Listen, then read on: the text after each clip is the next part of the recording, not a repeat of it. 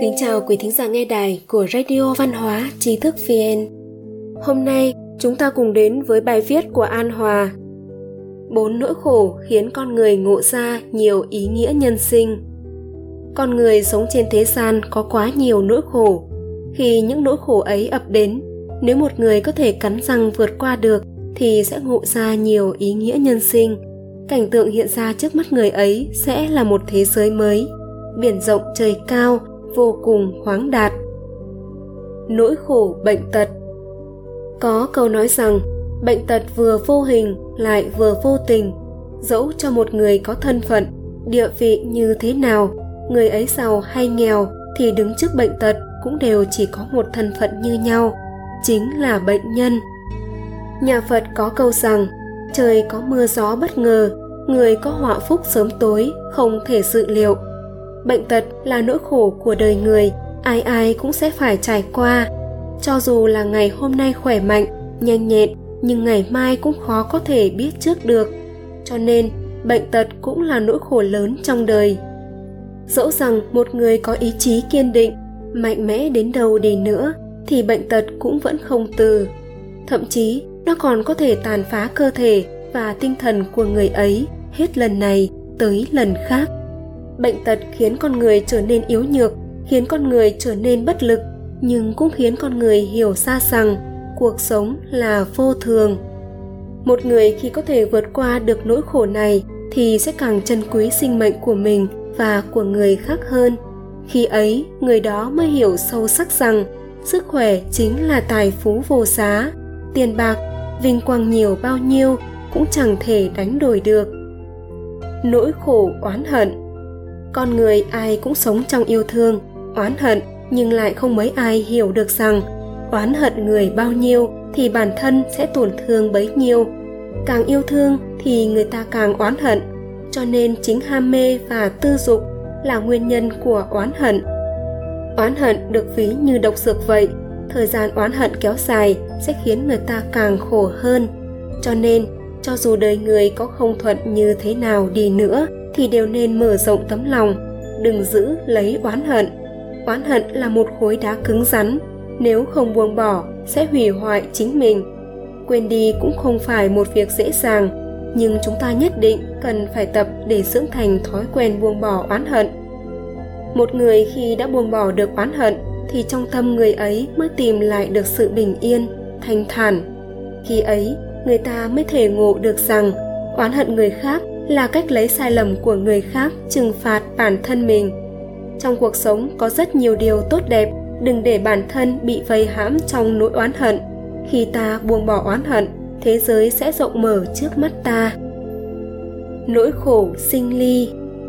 Con người yêu thương nhau, truy cầu tình cảm ấy, muốn được ở gần nhau, nhưng tình yêu thương vốn cũng bao hàm sự thống khổ.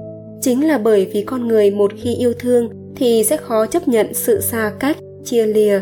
Cho nên từ xưa đến nay, có biết bao người vì điều này mà rơi vào tuyệt vọng. Yêu thương rồi chia lìa cũng là một việc xảy ra trong cuộc đời. Thân nhân chia lìa, bạn bè ly biệt, người yêu chia tay đều là những chuyện khiến con người thống khổ, nhưng là điều hiển nhiên trong cuộc sống.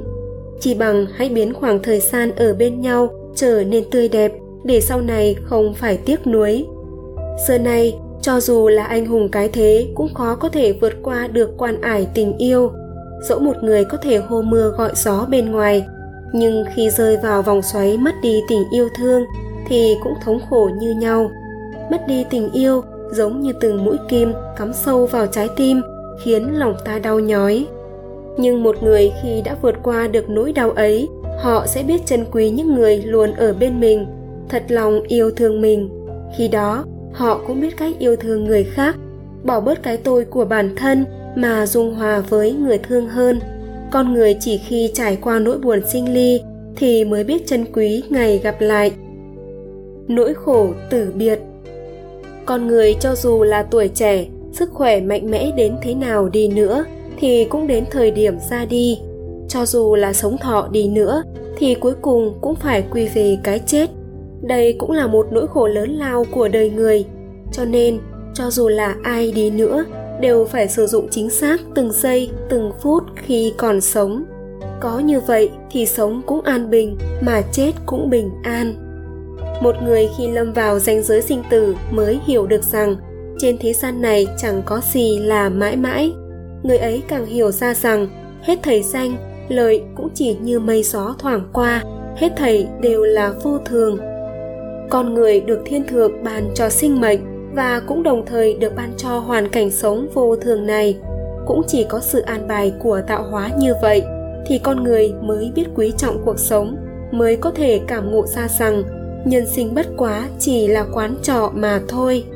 Cũng chỉ có vậy thì con người mới luôn vô ý hay hữu ý mà không ngừng tự hỏi trong suốt cuộc đời: ta là ai? Ta từ đâu tới? Đến thế gian này để làm gì? Chết rồi sẽ đi về đâu?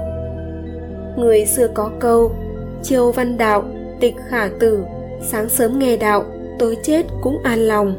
Trong tâm có thấu hiểu, có lĩnh ngộ, có buông bỏ thì mới có thể an yên mà vượt qua. Nhân sinh là vô thường, nhưng trời đất không vận chuyển một cách tùy ý ngẫu nhiên. Từ xưa đến nay, niềm tin về một quy luật, một dòng năng lượng hài hòa chảy xuyên suốt toàn vũ trụ đã là trọng tâm của nhiều nền văn minh. Đạo gia gọi sự cân bằng ấy là đạo. Đức Phật thể hiện quy luật ấy thông qua lòng từ bi đối với tất cả chúng sinh. Con người chỉ có tu luyện, hướng về quy luật vũ trụ mà hòa tan vào, thì mới có thể buông bỏ và vượt thoát khỏi nhân thế gian, thì mới có thể thực sự nhìn thấy được sự bất biến chân thực bên trong lẽ vô thường của trời đất. Quý thính giả có thể truy cập vào trang web tri thức vn.org hoặc tải ứng dụng mobile Trí thức VN để đọc được nhiều bài viết của chúng tôi hơn. Một lần nữa, xin cảm ơn quý vị đã đồng hành cùng Trí thức VN. Đừng quên nhấn subscribe, đăng ký kênh của chúng tôi và để lại lời bình luận ở bên dưới. Xin chào và hẹn gặp lại!